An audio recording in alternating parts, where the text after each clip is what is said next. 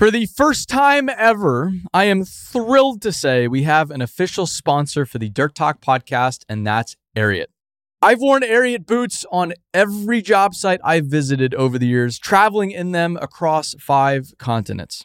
More importantly, I have yet to find a single project where working folks, unlike me, are not wearing Ariat boots and workwear in every condition imaginable. And there's really good reason for that, and that's because it's phenomenal stuff. And the more I've learned about Ariat and the company, the more I've loved their brand. So with this, Ariat is offering any Dirt Talk listener 10% off their next Ariat order at ariat.com/dirttalk. That's 10% off boots, jeans, and workwear at ariat.com/dirttalk or at the link in this episode's description. With that, let's get to the show.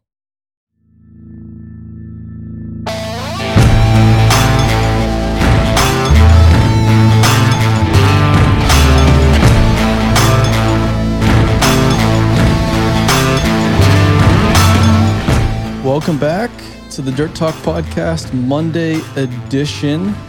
It is me, Aaron Witt, one of the hosts. This is Alex Horton, the other host. Thank you, Alex. We are, so I'm in Tennessee. Alex is you're in Alabama right now? I'm in Alabama. Are you Huntsville or where? We're in Tuscaloosa. My in-laws live here. My wife, born and raised here. And so we are headed to the beach tomorrow, which is Sunday. So instead of trying to take a 2.5-year-old and a 1-year-old, however long it is from Nashville to the beach, 8.5 hours, 9 hours, something like that, splitting it up. I'm already not looking forward to that part of having kids because I like to just drive 12, 15 hours in one go. I know. I don't love it, especially because when you get kids, there's just so much shit you're putting in the car. I have all my stuff in a vintage Marlboro Adventure Team backpack for the whole week, and yet we had to rent a larger SUV just to put all the stuff in. Nice. Yeah, I'm not looking forward to that part of the traveling with children, but I'm glad you're the one doing it this weekend. Is it Gulf Shores or Florida? Now we're going to 30A. Where's that? Between Panama City Beach and Destin, Florida. So you're okay. So it's yeah, Florida. Sorry. Yeah. Yeah. So there's a strip of highway that just goes along the beach for, I don't know, however many miles. And they just have little beach towns dotted along the side of it. And it's a pretty popular destination for Tennessee and Alabama folks. I'm sure you've seen the stickers on the backs of cars around town. Yeah, no, it's really not all that far away. Growing up in Phoenix, Scottsdale, we had San Diego. Is that the typical beach place for people in Arizona to go to? Oh, for sure. Yeah. The few, there were kind of 2 key destinations you'd go in the summer. You'd either go up to Flagstaff. A lot of people have homes in Flagstaff, Arizona, which is a 2-hour drive north of Arizona, and it's up in the mountains, so it's much, much cooler. Or you have San Diego, which is about a 6-hour drive. And a lot of people have second places out there and spend some time out there. And I would go out there most summers to La Jolla. Yeah. And it was very nice. Fancy. I've been to Flagstaff once, and it was by train from the Phoenix area going to the Grand Canyon. A classic American trip. Yeah. I've done a little bit of that, but it's something you need to do once, and then you're like, good, I did it. And then you go on your way. I'm more open to real train rides. I'd love to do a music writers retreat, on Amtrak or something, just a long loop. But this was an old fashioned train that had a fake train stop with fake robbers and stuff. It was not my favorite thing I've ever done. Nice. With a bunch of tourists as well. Oh, yeah. Yeah. Well, there is, we have not recorded one of these in 2 weeks, and a lot has happened. Mm-hmm. Yeah, a lot has happened. We did not plan this all that well because I've been traveling and we figured I could do it on the road, but that's that's wishful thinking. And now you are headed to vacation, so we're squeezing this in before vacation strikes, and we have lots to cover. Yeah, fortunately, it's not terribly painful to talk with you. I think most people, if they said that they had a 10 a.m. call with their boss on a Saturday, they would not be that looking forward to it. But this isn't quite that. It's a different vibe that we go with for this one. This is really as informal as it gets. No performance review today. Yeah, thank you. I appreciate it. No presentations. No. Hide the PowerPoints. Yeah. Well, what do we got to cover first here? Yeah. So as always, we're always hiring people. It feels like, which is really exciting. Our team's growing like crazy, and in a way that I think makes everybody feel better once we realize, like, oh, this person's an expert at this thing that we didn't know we probably needed to be an expert in. So after a long search, we landed a video editor, Daniel Jaggers. Pretty good dude. I got to meet him yesterday. On a call, but I got to do like my spiel on our Friday call with him. He seems like a good dude, and he lives outside of Nashville, so he and I'll hang out soon. Yeah, well, we're gonna have a dinner this week, so I'll get to meet him this week, talk to him. Nice. Team's really excited to have another editor on board because it's just there's way too much to do as far as video editing is concerned. So we're pretty stoked to have him on board, and his work's been great so far. Yeah, and then we had Matt Briscoe. He's been with us for a few years now, but he just went full time. Mm-hmm. And this California trip he joined me on was his very first official BuildWitt adventure, which was very exciting. And he's doing video, and we're starting up the vlog, which is, again, we did it for a very brief amount of time when Angel started a few years ago. And now Matt is reviving it, revamping it, and hopefully making it consistent from here on out. So that's an exciting change. And then I know we talked about Skylar coming on board. What's Skylar's last name? Moss. Skylar Moss. Yeah, I knew that. Skylar, he came on to help our digital marketing side of the business. And that's a side of the business that we've really struggled with for the past 2 years. I mean, we've struggled with just about everything and still continue to struggle with everything. Sure. Despite our best efforts, we're getting better, but we're far from perfect. And one of the big problems we've had is the digital market, and so that's like SEO, that's paid ads, that's all sorts of, I call it just the witchcraft behind the scenes that he's really helping us with. And then we have some bigger projects in the works that he'll be helping to grow down the road. So his role is going to expand.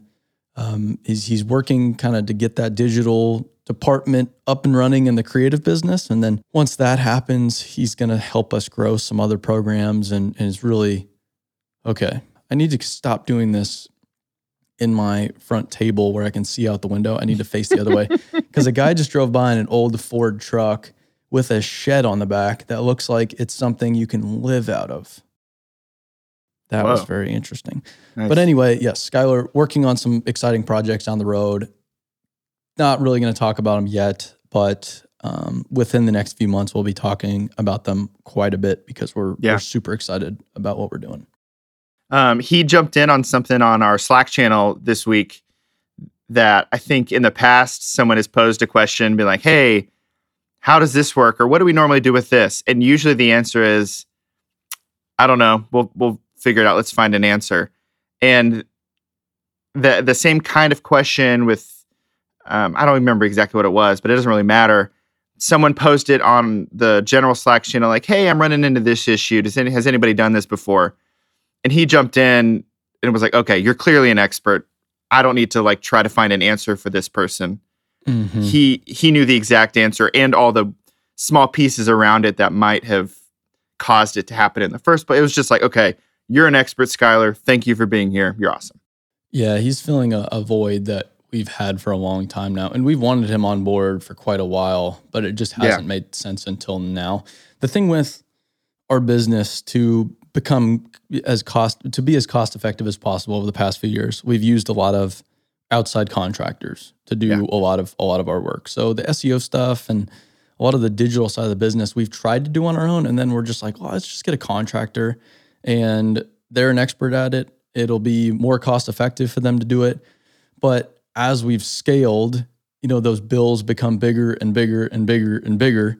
And they get to a point a lot of times where it's like, well, we really need to reevaluate this because now we're paying them way more than what we could hire an expert ourselves to do this with. So is it worth moving in that new direction? And this was an opportunity where, okay, yeah, this is worthwhile and worth maybe cutting here and bringing this in-house. So that's why we brought him on.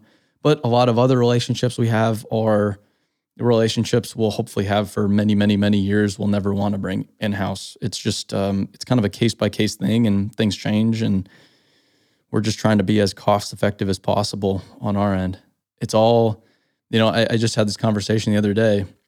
People say it's not all about money, but it really does all come down to money at the end of the day. I mean, we are operating a business, and you need to make sure the dollars and cents work out at the end of the day. And if they're not working out as well as they should be, you need to make adjustments. So this was one of those exciting adjustments prompted by our need to be more cost effective, but it really has worked out well for us so far.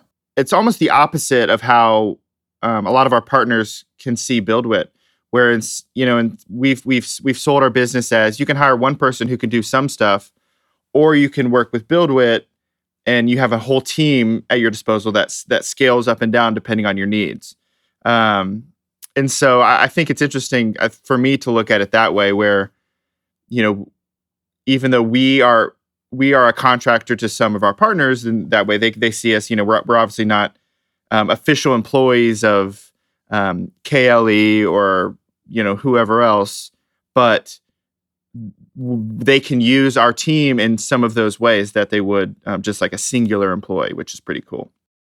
Exactly. Yeah. And then, we also have that part of it where, hey, I mean, they could replace us at any time. Yeah. So we need to make sure we're justifying our value. Every time they write us a check, we need to be sure that, okay, we are delivering that amount of value for them. And if we're not, we need to make changes. And we haven't always done that.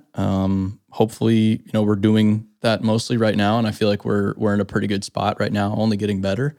But it's definitely motivating to know that they could move on any time. And it's happened. Companies have said, hey, we're going to do this internally for better or for worse. And that's just a reality of where we live. Yeah. Another thing that's exciting, man, I feel like that since the last time we talked, Aaron, a million things have happened in our office build. Yeah. I mean, crazy. Yeah, it's like this week, next week, or the 2 weeks, it's, I think, really going to start ramping up because walls are going in. And until the walls go in, it's just really hard to visualize what the space is actually going to transform into. So up until this point, it's been a lot of work just on the shell. So we painted the ceiling, and then we did all the plumbing, which was pretty extensive because just the room under the floor is pretty much non-existent. So they had to take a lot of time to figure that out. They're doing HVAC. And then while I was in California, they sanded the floors, patched the floors, and sealed the floors. They look awesome. Which was, yeah, I was in there this morning, and they're so beautiful. So beautiful. And it's all historic wood flooring that they sanded down and sealed and really did nothing to otherwise. So it's far from perfect. There's still holes. There's still parts of boards that are missing and this and that. But I love the character of it, and it's something you can't recreate. Yeah. So I'm really, really excited about that. So they're sealing. All the floors are done. They're going to cover the floors so they don't get beat up while we're doing the walls. And then hopefully this week walls will start to go up and things will really start to take shape. And then I'm going to our furniture builders workshop this week to check out the first workstation that they've put together to see what it looks like and make sure we're exactly where we need to be before they build all the others. But furniture has begun as well. So that's the exciting thing. And what I've learned about building stuff is there's lead times associated with it. And right now lead times are pretty high, long because of the past year and production's been all messed up everywhere. And, you want this tile, it's going to be 10 weeks to get it. So it's a lot of trying to think ahead on, okay, if we want our furniture by July, we need to be planning this many months back. And then we need to start building it by this many months. And we need to have the chairs ordered by this time. And everything is trying to think as ahead of as possible. Yeah. So that is the other big change. So it's not been super dramatic yet, but this week it should be just flying off the hook is what I hope. I think that's pretty cool. I feel like the last time we talked, it was like, well, we're still trying to get started on the floors. We're still trying to get the plumbing figured out. There's just some issues there. Still trying to figure out what's going on with HVAC. And then all of a sudden it's like, we're about to start walls. You know? And I like you said, I think that's when it comes like real, you know? Yeah, I've spent a lot of time in that building just trying to visualize what it's going to be once it's done. And I have a pretty good idea in my head, but no one else can really see what's in my head. And so until it's done, I just want it done so people can see what I see. And I'm so excited. I'm just so excited about it. And the other side of it too is there's a lot of financial pressure there because we're spending a lot of money on it. We're heavily investing in this space, and it's more money. I mean, I'm spending more money on this than I ever have anything in my life by far. And it's like, I know it's going to work, and I know it's all going to be so worthwhile. But at the same time, I don't have tangible proof of that I'm right. I mean, I could be totally dead wrong. And we just wasted all this money for no good reason. I know that's not going to happen. But until it actually materializes, there's that irrational fear of what if this doesn't work? So I'm just excited to get to the finish line so that I can somewhat prove to myself like, okay, this was the right call for our business, for our people, for our partners, for the industry. Like we made the right decision here. But until we get there, it's a little nerve-wracking. Can't wait, dude. I'm excited. Me too. Well, we got a couple good questions this week. You want to dive in? I want to just cover California real quick. Oh, yeah. So I just wrapped up 2 weeks in California, and I addressed it in last week's episode, but I haven't actually recorded while I've been in California, and it was a wild 2 weeks. I saw so many amazing things. I covered it a little bit on Instagram this morning, but I did farming and demolition and residential subdivisions and underground, and saw a tunnel and saw a transfer station, landfills, and just all sorts of amazing stuff. A scrapyard, fire dozer training. It's just amazing how much work there is and how many great people there are in this industry doing amazing things that just propel society forward. Like I went to this one tunnel, and it's a sewer, a treated water outflow. So they treat all the wastewater coming into this facility from LA, and then it goes 7 miles through this tunnel, 18 foot in diameter tunnel out into the ocean, and it's treated water. So it's fine. There's nothing. I mean, technically you could drink it. But it's stuff like that. It's you flush your toilet in LA and you don't think twice about that. Or I went and saw Josh McCahill, who's been on the podcast, seeing orchard removal and vineyard removal, and just the scale of how many damn trees there are and how many farms there are, all to feed America. People think, and I was talking to him, like people think food comes from the grocery store, and it doesn't. It comes from fields tended to by very hardworking people, hardworking farmers, most of which are immigrants. And just to see that hands-on, it just gives you such a bigger perspective on everything. And it was so cool to meet so many new people this over the past few weeks. And it was cool to be doing it without the pressure of having to deliver any kind of product. Not a single visit I did over the past 2 weeks was paid. There was no money exchanged at all. I just out of pocket paid for the entire trip. So I didn't owe anybody. So I could just go out there, meet people, create, see as much cool stuff as possible. And it was amazing how many just welcoming people there are in this industry, and how many, I mean, like the fire dozer training, for example, a guy named Mike, he just messaged me on Instagram, saw I was going to be in California. He's like, hey, dude, we're doing dozer training tonight if you want to come out. And I'm like, hell yeah, I want to come out.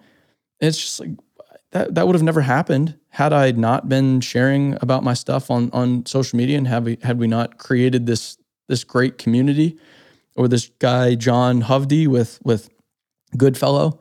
I spent a whole day with him. He's vice president of Goodfellow, huge contractor in Northern California. Everybody knows who they are. And he took the whole day just taking us around job sites. Would have never been able to make that happen if it weren't for, talking to him back and forth for a year plus through LinkedIn, because I saw a badass photo of them running two Komatsu 1250s side by side. I'm like, that's badass. Reach out to the guy. Hey, could I come out and see you guys one day? 126, there I am a year later, checking out projects with them all day. So it's just, I'm pretty beat up. I'm pretty exhausted. It's going to take me a little bit to just wrap my mind around this whole trip, but it was a really, really good time. I don't want to do it again for a little bit. Sure. I can't do that all the time, but it was super fulfilling, and I'm as optimistic about this industry as ever before, which is a really good feeling to have. Man, I feel like your variety that you got to experience was pretty mind-blowing to me. Just like seeing, when you did the fire dozer training, like that was pretty late, right? Like that was... Yeah, they went all day, and then they train at night. Yeah. And that's what's cool is I love training, and I love just rugged environments and that kind of stuff, because it's like they train at night because fires don't stop at night. Mm-hmm. Fires don't, oh shit, it's dark, we're going to pack up shop and start burning down this forest again tomorrow morning. Like, no. You fight the damn thing 24 hours a day, 7 days a week, however long it takes to get this damn thing contained. Yeah. These people, they're just so, it's just a life that's so amazing and hardcore and fulfilling. And it's very humbling for me to see it firsthand. It's just very, very humbling to see all these, CAL FIRE folks and firefighters from Orange County and LA County and all the different counties around there coming together to work all night plowing fire breaks through Camp Pendleton in just north of San Diego. It's just, I was just sitting there like, holy shit, this is so spectacular and something so few people see. And it's just so amazing to see how many great people there are all here dedicated to keeping the rest of the people in this state safe when fires threaten them. So I could go on, but it was a really spectacular trip. Very exhausting, but I'm very happy I did it. Well, I'm going to talk to the boss and see if you can get to do that more every once in a while. Yeah, I put it on social media this morning. There was a lot of guilt being away from the business for 2 weeks because the business is moving so fast. And I feel guilty a lot of times, hey, I'm just out here having fun and everyone's busting their asses. And it's like, am I pulling my weight, or should I really be out here? Like, shouldn't I be doing other more important things? And so I had brief moments of guilt through the 2 weeks, and probably something to talk to my therapist about. But Dan and I agreed, like, hey, you probably need to do this once a quarter and just get out there for 1 or 2 weeks, pound the pavement, see different parts of the country, see as much of the industry as possible, explain what we're doing to as many people as possible, and just keep your ear to the ground. Our business, we're here to make the dirt world a better place. We can't make the dirt world a better place if we don't intimately understand the problems of the dirt world and the problems the industry's facing. And what's the best way to figure out those problems? It's to go out into the industry and talk to people and see everything firsthand. So I know it's really important in the big picture, but there definitely was a twinge of guilt there as well. I was working 15, 16 hours a day for 12 days while traveling and staying in different Airbnbs every night. It was exhausting in its own right, but business is moving so fast. It's weird to be away from it for even 2 weeks. You go for 2 weeks, you might have changed the model of the company. I know. Well, in the past 2 weeks, Dan and I have been back and forth on some really big shit. That's super exciting. Yeah. It's just like, there's part of me that, I'm on the road, but I just want to go back to work. Like, I just want to dig back into this stuff because it's so cool what we're doing. I'm so fired up. But I need to, compartmentalize a little bit. And when I'm on the road, be on the road. When I'm back home working. So glad I did the 2 weeks, but I'm also super happy to be back. Yeah. Well, we're excited to have you back. I think the best balance for you is to let Aaron be Aaron sometimes. And if that's you're a road dog, I think that's certainly part of your DNA. Well, but the funny thing is, it's like bulldozers pushing dirt. That's part of my DNA. Yeah. But the travel and the talking to people and the meeting strangers and all of that is so against my nature. So against my nature. And I wrote about it this morning. Like there's most trips I don't really look forward to. Like low key, I hope that a lot of our trips fall through for whatever reason, because it's like I have this anxiety before I go out on every single trip. And I've been doing this nonstop for years now. And I still have that anxiety about traveling and meeting people and just being outgoing, because it's not who I am. I just want to live under my rock, do my own little thing. And yet I love the industry and I love seeing dirt being moved. And so it's this weird, I really just every single day I have to overcome that desire to just say, I'm just going to pack my bags and leave early. I'm just going to call it a day. And it's really hard for me to stay out on the road that long. But that's like the 1%. The 99% is like, holy shit, this is such a blessing. This is such an amazing opportunity. These are such amazing people. These are amazing job sites. I'm creating this work that I've never been able to create before. It's just at another level, and I'm able to share this with so many people, and so many people are appreciative of what we do for the industry and are following along. And so it's not me complaining or being ungrateful. I'm super, super grateful. But at the same time, it is a daily struggle to do it for me. Do you consider yourself an introvert? Yeah. And if you look at like the definition of introvert, extrovert, people think it's like, are you good with people or are you not good with people? No, it's like, no. It's really like, it's just how you're fed and how you derive energy. Like, do you gain energy from being with people or do you lose energy from being with people? And it just saps me. It sucks everything I have out of me when I'm with people. I enjoy it. I like being with people, but it's like at the end of the day, I'm toast. I'm done and I need to be by myself. I need to just spend time alone. And that's why I had Matt come out the second week and not the first week. There was a lot of cool shit he could have filmed the first week, but I just wanted to be alone. I just wanted to be on my own in my truck, driving by myself for 1,500 miles in a week, seeing as many, because I knew I was just going to be with so many people and meeting so many, like I needed that time to me. So I'm like definition introvert, and I've had to really overcome, like it's an asset a lot of times, and it's a total obstacle other times. And I've really had to actively work to become better with people. And I'm way better today than I was in high school. I mean, holy shit, it's a black and white difference, but I still have a long ways to go. I think you and I have something similar in that you and I are both introverts that can play extrovert. You know, especially when it comes to things that we like and care about. But at the end of the day, I'm similar to you. When I come home, like when we had our big company meeting at the beginning of December, like after those 2 days, I was like, I don't really want to work tomorrow.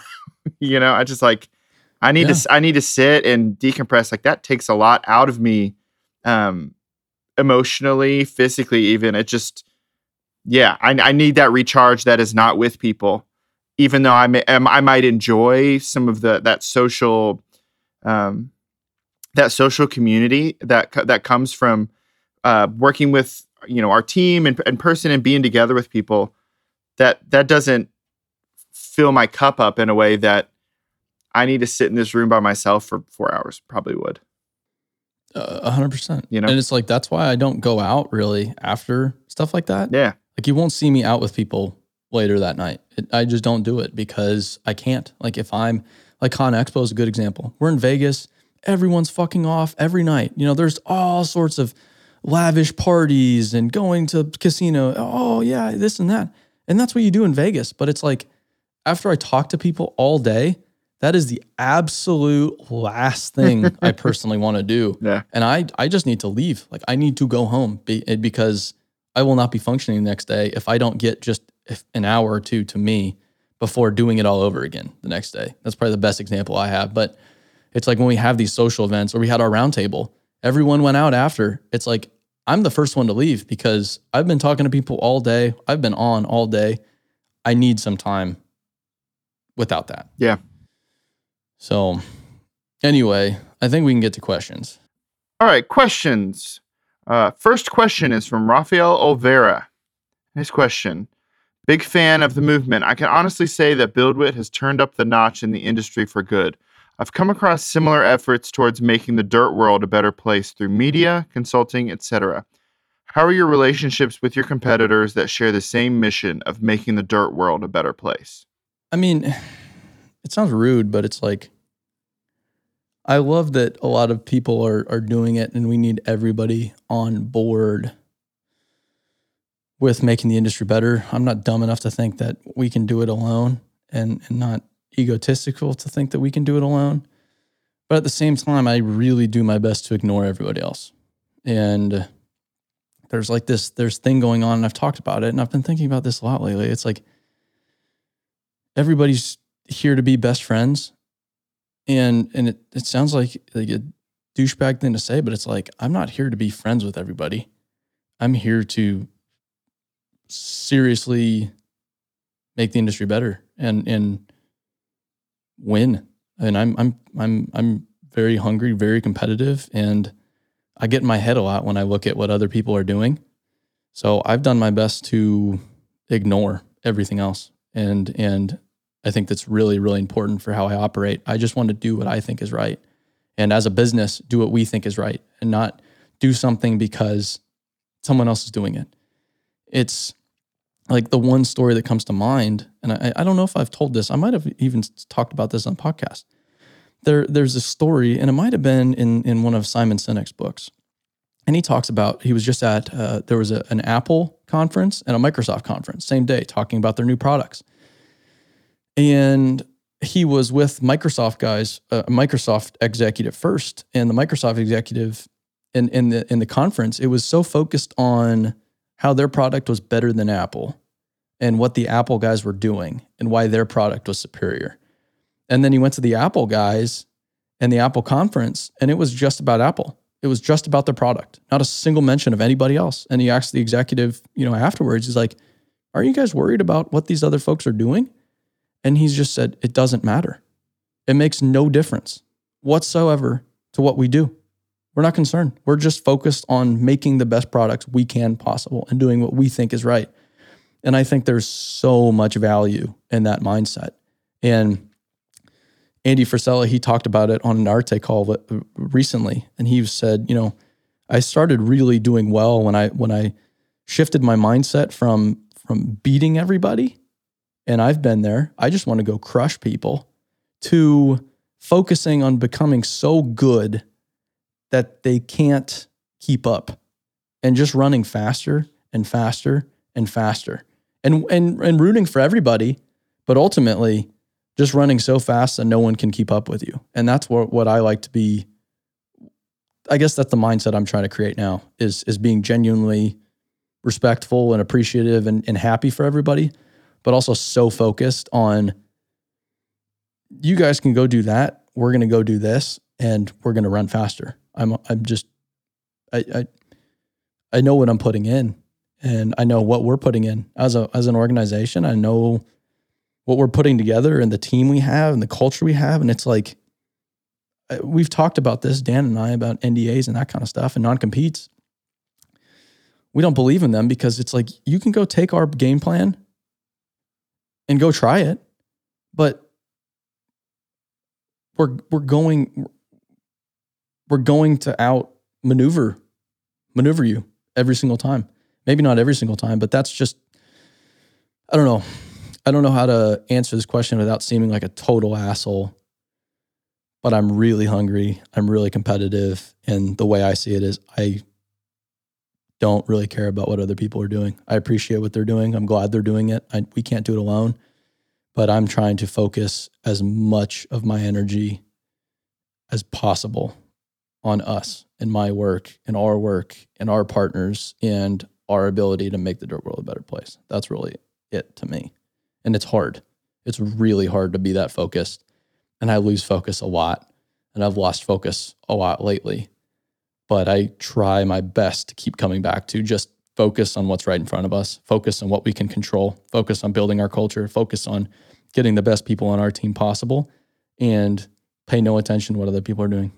Our very first phone call that you and I had was probably maybe almost a year and a half ago. It was just for you and I to meet before I came on officially to the team. It was maybe in November or early December of 2019. And I asked a sort of similar question. I said, who are the competitors in your industry or in your line of work? And this is before I came on. I didn't, I knew some about BuildWitt, but certainly didn't know the vision for the company in the future. And you said, well, I just don't think about them. Like, I just don't think about it. And I think my initial reaction was, well, shouldn't we be thinking about that sort of thing? But I think, honestly, in my first week with BuildWitt, it became clear it's like, oh, we're just trying to do really good work. And we know that the quality of the work that we do and the folks that we're going to work with are going to speak for themselves, and that alone is going to put us light years ahead of anybody else, because we know what our vision is, we know what drives us, and we know that we're developing the right kind of people. Yeah, we're doing the right thing, but we're very competitive too. I mean, I want to win. I want to win big, and I don't want anyone else to come close. So, and you don't win big without doing good shit. No, and that's the thing. And that's how we're going there day to day. Yeah, but and we're our toughest competition, and we went into a presentation. Yep. It was maybe like 2 months ago now, 3 months ago, to a massive materials company. And we were going up against 2 other agencies, like just traditional, pretty high dollar, powerful agencies. And we told ourselves, like, hey, if we look at this, like we can't out agency these companies. They're better than us. They're better agencies. They're more functional. They've been doing it longer. They have all these fancy logos and clients on their websites. We can't out agency them, but they can't out BuildWitt us. They can't out perform our industry knowledge and our love for the industry. So let's just do our thing. And rather than trying to create a presentation that beat their presentation, it's just, hey, let's just be wholly us. Let's just be as authentic to what we believe in as possible, and let them make the decision. If they want the best agency out there, they're not going to choose us. But if they want a group of people that really, really fucking loves this world, and that really understands it, really cares for it, and really wants to push it forward, these other 2 groups are not going to be able to come close to that. So it's been, again, like it's a challenge. My mind goes into that dark place all the time, and I need to constantly pull myself out of it. Stop worrying about other people. Focus on you. Focus on you. Focus on you. And then, on social media, it's like, I don't need to be friends with everybody. I don't need people to like me. I don't care. I really don't. I wanted to be liked. I wanted to be the guy. Wow. Yeah. He's so amazing, this and that. And now I'm just like, I don't care. I'm just going to do the best work I can, build the best company I can, build the best culture we can, and let people judge it for themselves. And if they talk shit about it, they talk shit about it, is what it is. I'm with you, man. Raphael, thank you. That was a great question. Next question is from Cody Glasman. Pretty short and simple, but I feel like you certainly probably have an opinion. tracks over wheels. Which do you prefer? I was gonna get a wheeled skid steer. I was gonna get 242, and then I met with Thompson, and they're like, "No. You don't get a wheeled skid steer in Tennessee. Like, you just don't do it. In Arizona, everybody has a wheeled skid steer. Everyone has wheels on theirs. Yeah. Oh, yeah. Everybody. And then you come out here, you very rarely see wheels. You really only see wheels with guys like demo contractors, pavement, your paving contractors, guys that work on stable ground. But you have 1 to 2 ground conditions. In Tennessee, you either have rock or you have mud. Yeah, mud, not dirt, mud. Yeah, and mud and tracks are just better on both of those materials and both of those ground conditions. So that's why they're like, dude, just get the tracks. Like, you don't want to be cutting corner here. And so I got the tracks. That's why I got the tracks. I don't think one is. There's so many. I don't know. I just read a whole book on the subject. Like, it's so easy to say one thing is better than the other. It's like, yeah, tracks are they're just better.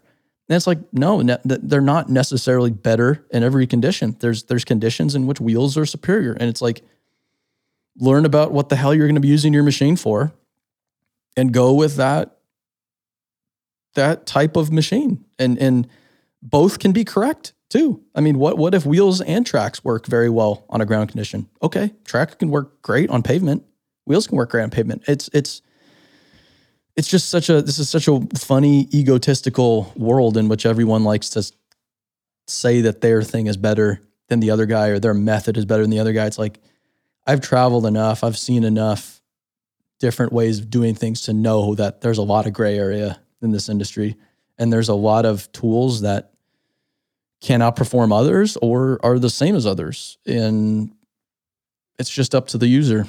So I think that's my best answer there. Pretty vague and not all that informative, but. With Frisch & Sons out in California, are the little baby skid steers, those are all wheeled, right? Yeah, so you don't even have an option to put tracks on a baby one. I mean, someone could probably figure it out. I'm sure one exists out there, but they only sell them with wheels.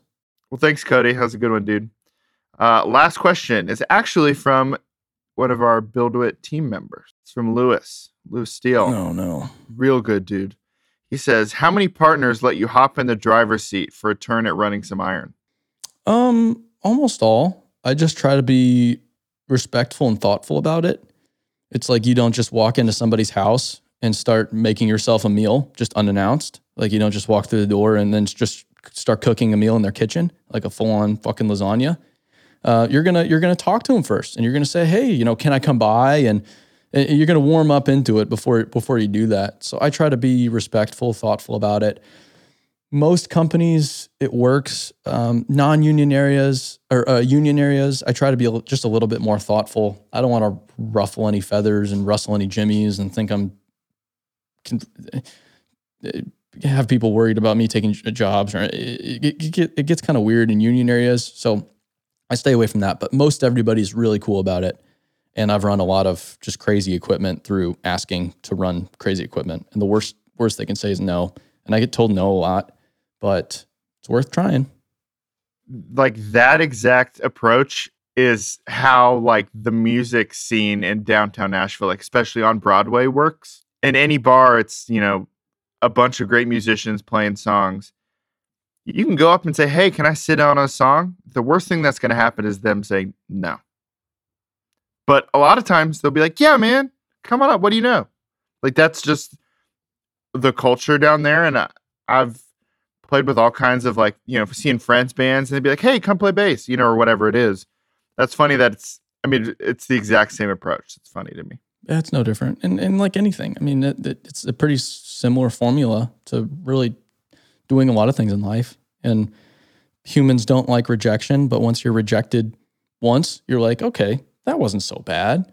And then I made it through. Yeah. And then you just get better and better at being rejected and taking it for what it's worth and moving on down the road. And I also, I try to be smart enough to know, like, when it's appropriate to even ask and when it's just not appropriate. Like a guy, like, I don't know, like running a drag line in North American Mining, in water. I'm not going to ask, like, hey, can I run this brand new AC drag line that's sitting on the edge of this enormous pond? Like, no, I'm not gonna ask, and maybe there'll be a day where I can run a dragline, but that's not it. So I try to be smart. But that's that. You don't walk up to the cockpit on a flight and be like, "Hey, can I fly this thing?" You know. Sometimes it's just like that's probably not the right. They're not the right scene. Yeah, but maybe you're flying a 172 that your buddy has, and it's like, hey, could I? Oh, yeah. Maybe mess around with the controls while we're up in the air, and they're like, hell yeah, you can. So it's all about context. All right, so I think that's it. Well, Lewis, hopefully that answers your question, man. Yeah. You want to talk about this week's guest? This week's guest is John Shedeck. I think that's how you say his last name. He is another greater extraordinaire owner-operator. He just moved from Northern California. I think he was working all over Sacramento area, and he just went to Texas. So it's going to be a super exciting conversation talking to him about just running equipment, talking to him about being an owner-operator, which is a very unique model, and it's big in California, not all that big elsewhere. And it's going to be awesome to talk to him about moving to Texas and what that's like, and the contrast between California, Texas, and just moving to a different place with different dirt, different people, different methods, tons of really cool stuff to talk about. So super excited about that episode. I think that's it. We got some ribs to grill today and some beers to drink. So that is what I'm going to do for my day off, Saturday. All right, man. Well, I guess we'll see you on the next one, and we'll see all of our listeners on the next one too. We've not let them down. Stay dirty. See you guys later.